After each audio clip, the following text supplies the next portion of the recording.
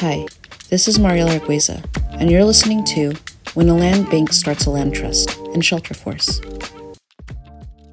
Miguel Lopez Perez rented his first apartment as an undergraduate student in Columbus, Ohio in 2004. He remembers his first rental, a 2-bedroom that cost around $600 monthly. When he decided to pursue a PhD program in biochemistry at Ohio State University, his last rental was a 2-bedroom duplex that cost $1,200 monthly in 2020. Home ownership was something he had never experienced. His parents had always rented when they moved to the U.S., whether they lived in California or in Ohio. We get stipends as students, but it's not anywhere near the kind of money that would allow me to think seriously about being a homeowner, he says. But his life as a tenant changed in 2020. While casually browsing Zillow, he came across a newly constructed single-family home listed as an income-restricted property at $185,000. The label caught his eye because it was such a new house. I thought there had to be an additional catch, Lopez says. After a little research, he found there wasn't a gimmick. The house was built by the Central Ohio Community Land Trust, or COCLT, a 501c3 organization created in 2018 as a subsidiary of the Central Ohio Community Improvement Corporation, or COSIC, Franklin County's land bank formed in 2012. The home he was looking at was part of a plan by local authorities to integrate homeownership into its affordable housing solutions in Franklin County, of which Columbus is the county seat. While it's very common for local governments to start a land bank and smaller grassroots groups to form land trusts, the all-in-one structure is unique. In fact, the subsidiary model is so unique, it's the only one in the nation and has been highlighted by entities like the Center for Community Progress as a progressive and effective model. In the traditional real estate market, home buyers are expected to make a down payment, often 20% of the purchase price, and be approved for a mortgage. The median price of a home in Columbus, Ohio is about $250,000, meaning a down payment is around $50,000. In a typical mortgage, a homeowner repays their home loan to the bank to own the property in its entirety. In a typical equity model, if a homeowner is halfway into their 30-year mortgage, they own 50% of their property. By the end of their mortgage, the home is theirs. But COCLT and COSIC properties are built on city and county-owned land and aim to provide home ownership to more Franklin County residents. This presents an opportunity for low-income residents who may have otherwise been locked out of home ownership entirely. It starts after COCLT builds a home. The trust provides a lower purchase price to keep homes more affordable. Prospective homeowners who purchase homes through the entities enter into a shared equity agreement instead, with the homeowner agreeing to a share of 25% of the increase in appraised fair market value of the home at the time of selling. Through this agreement, COCLT remains the owner of the land and the dwelling is owned by the homebuyer. The dwelling remains affordable at the time of resale in order to continue COCLT's model, and the homeowner has generated some wealth that would have otherwise not been possible if they remained a chronic renter. At the time Lopez was interested in the home, COCLT was still in its early years, and buying one of the nonprofit's properties required motivation and organization.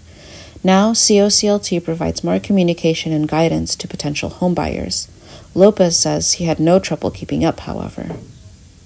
He was instructed to take several classes on topics including homeownership education and financial planning. I called them up, went through their checklist of financial classes and everything, he says. It was a very thorough and thoughtful process. At the end of his homeownership education, he ponied up $1,800 as a down payment.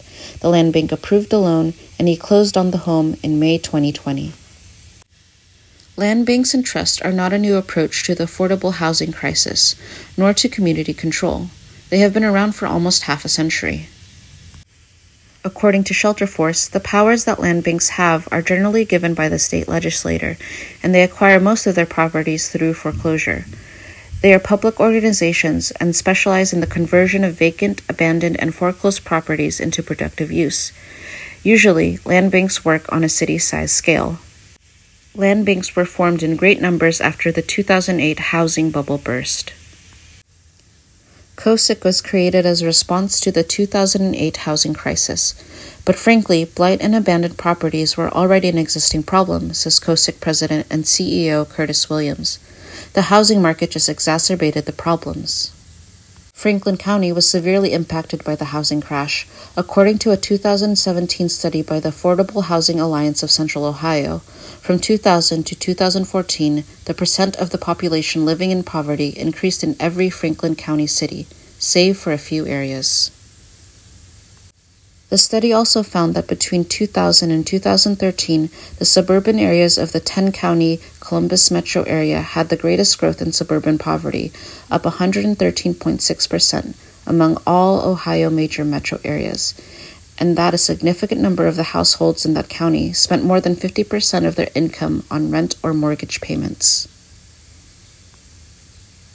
According to the Department of Housing and Urban Development, or HUD, affordable housing is defined when a renter or homeowner spends a maximum of 30% of their income on their housing. The city and county needed a tool, says Williams, and it needed to be sustainable. Unlike a conventional land bank, COSIC has the regulatory power of both the county and the city, expanding its purchasing power beyond Columbus city limits. Today, it has enough capital to not be limited to buying foreclosed properties, which is the typical way a land bank accumulates inventory.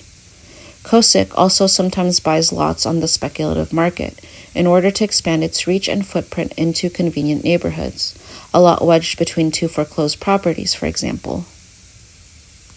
The COCLT was added in 2018 as there was a clear need to develop acquired land and diversify affordable housing options beyond rentals, apartments, and semi-permanent housing. With COCLT as a subsidiary, COSIC provides the land and COCLT handles the development and other market-facing business. Hope Paxson, Vice President of Programs and Housing at COSIC, describes the corporation as both and land bank and purchaser. Land trusts are different from land banks. They are not typically involved with the acquisition of property, but rather with ownership and/or stewardship and development. They're also frequently private entities, like nonprofits, and under much more pressure to work as efficiently as possible because trust exists to benefit the cohesive community for which they were originally established. Many Native American tribes around the U.S., for example, have established land trusts as a way to preserve ancestral lands and to continue cultural practices. It's a common type of community control that is in the hands of very specific stakeholders. The COSIC and COCLT model, however, doesn't align with the quintessential idea of community control. Like most advisory boards, they have a spot for current COCLT homeowners. In fact, Lopez just finished his tenure as the first advisory board member representing COCLT homeowners.